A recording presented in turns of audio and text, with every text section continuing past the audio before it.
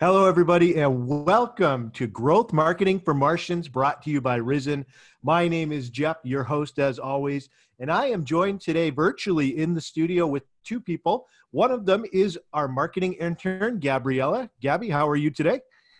Hi, Jeff. I'm feeling fantastic. This is my first podcast, so I'm really excited. How are you?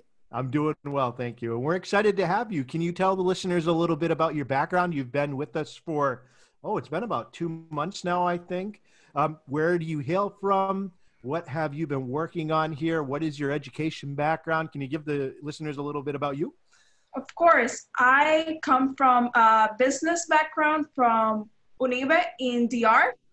So I studied business administration based on marketing, and then I changed things a little bit and I studied copywriting in Miami Ad School Punta Cana. And I've been in Risen for 2 months working on content creation. I've been working in the content for the recent blog post, and I've been working on some translations for clients. So I'm a hybrid between English and Spanish copywriter, content creator.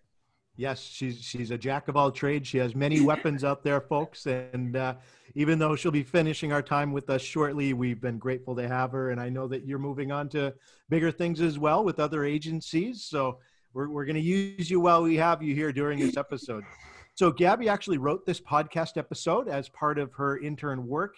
And we're excited to discuss the topic of buyer personas, but not just buyer personas in general, talking about buyer personas having to do with sales and why they are not just for marketers, but they can also transcend and move into helping salespeople succeed as well. And to discuss that, we have the sales pro in the house today, Rogelio Rodriguez, CEO of Risen. Rod, how you doing? Hello. I'm doing well. Thank you, Jeff. Thank you for joining us as always. You know, Rod, overall, yeah, we talk about buyer personas. We've done episodes on buyer personas on this podcast before, but we've never discussed them in relation to sales. We may have some salespeople listening today. They've probably heard about buyer personas. They may have thought, well, that's more of a marketing thing. Why do I need that? That's what we want to tackle today. And with you as a sales background, I think you could help explain the importance of that. So overall, like I always like to do, it's good to define terms for those maybe who have not worked with buyer personas yet. Can you talk to us a little bit about what a buyer persona is overall? Sure. Yeah, buyer personas are a fictional representation of your, semi-fictional representation of your ideal customer, right? It's typically made up of the demographics that you collect, list of their challenges, and personal usage insights, right? How they, whether it's professional or personal, but any data point that you can use to define a little bit more about who that person is and what they want.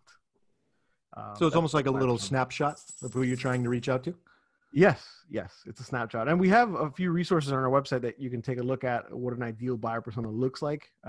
You can even add a picture on there. We have pictures for ours. So there's plenty of examples out there. But in terms of affecting sales, it's super important, right?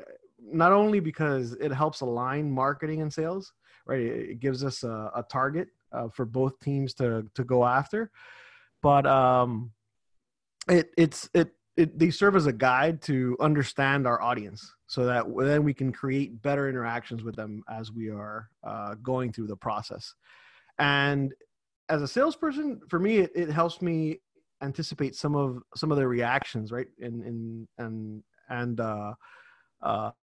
the reactions that they're going to come up with after I say a specific question or I make a specific comment about them. So all these different elements really provide the insights that's going to help you create that sale, right? Make that sale happen. So build upon that relationship that marketing started, that education that started with marketing, and then solidify it with a conversation that you're having on the sales side. Yeah. So when it comes to buyer personas, we always talk to buyer personas like in plural. Do I need a lot of buyer personas? Should I start with only one? What should be a rule of thumb when coming to create buyer personas for the first time? That's a great question, Gabby. So I think it's important to start small, right? You don't want to get too overwhelmed with having a lot of buyer personas. It could really like or stress out the sales team and we really weaken the sales efforts by spreading the sales team too thin, trying to understand multiple people. So yeah, I would say start small. I would say a maximum 3 to look at, and make sure that those buyer personas are part of your target list of businesses that you want to work with. Absolutely, Rod. And I'm thinking too, from a marketer's perspective, because that's what I primarily do. When I look at buyer personas, the main thing that I really focus on is I'm looking at sources of information. So I'm looking at, a certain customer that we're going after, and I see, okay, they spend most of their time on social media on these sites, or they spend most of their time looking at print magazines.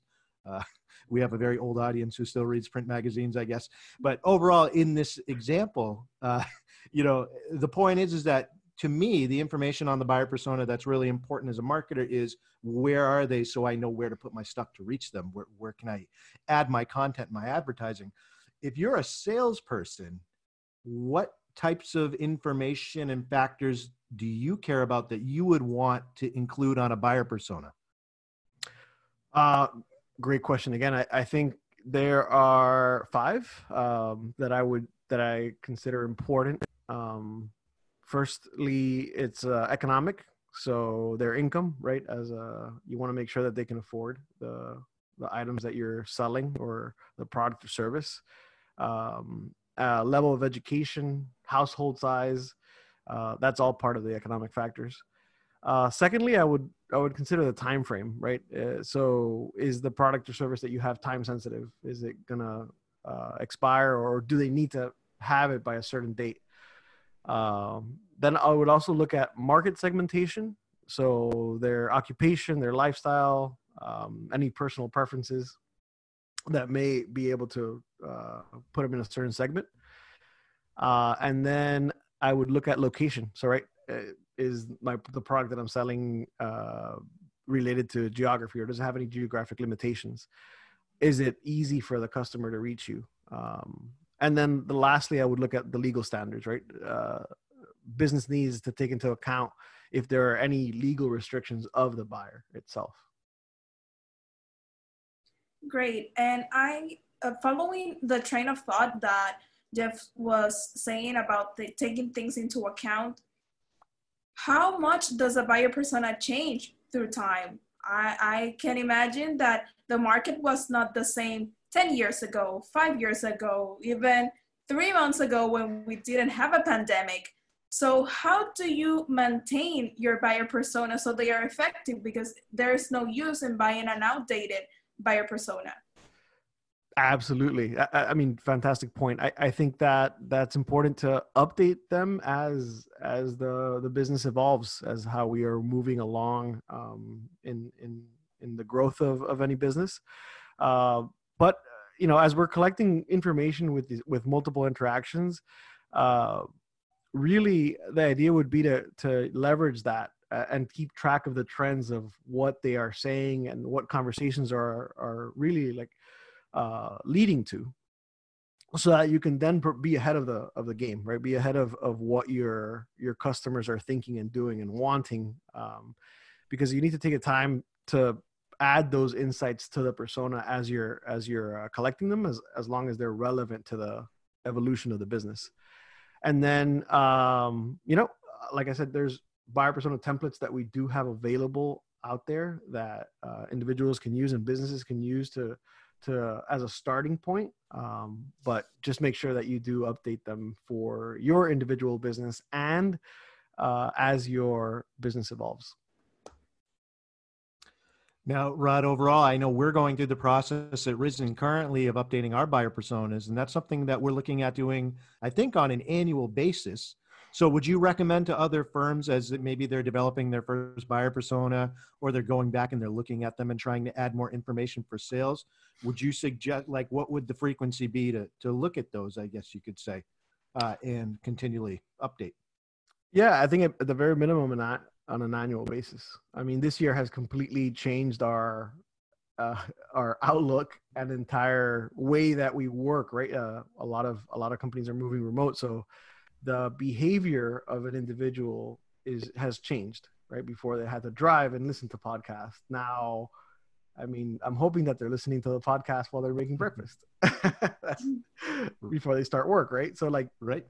There are moments in time that, such as this pandemic, that may affect you and may affect the business, that you need to make changes accordingly to the buyer persona because of a behavioral change, a huge behavioral change. But at least once a year is probably the best practice. It's great advice, Rod. And overall, thank you for the information about buyer personas. Again, I'll make sure to include some links in the show notes for individuals who are looking to check out and create buyer personas for the first time. So, Rod, thanks for coming on. Gabriella, thanks for putting this podcast together. And Yes. of course, we at Risen all wish you the best in your future endeavors in the marketing industry. Thank you Yes, so much. Thank you, Gabby. This was great experience, and it was a great podcast as well. So super excited about the future. Thank you. I'm really excited for the time I spent here. I learned a lot with you. I was a little nervous when I started recording the podcast, but now I feel great that I did this for the first time with you guys. I loved my time at Risen, and I hope we can keep collaborating with the time. Absolutely.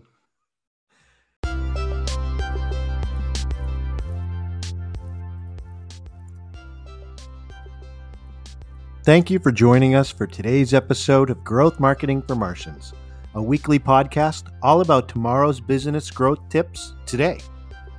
This podcast is brought to you by Risen, a revenue growth firm focused on innovative strategies and proven tactics to help scale your business. Learn more about how they can help you by visiting www.gorisen.com or follow their adventures on social media. Profile links are in the show notes. Thanks for your support and keep on reaching for the stars.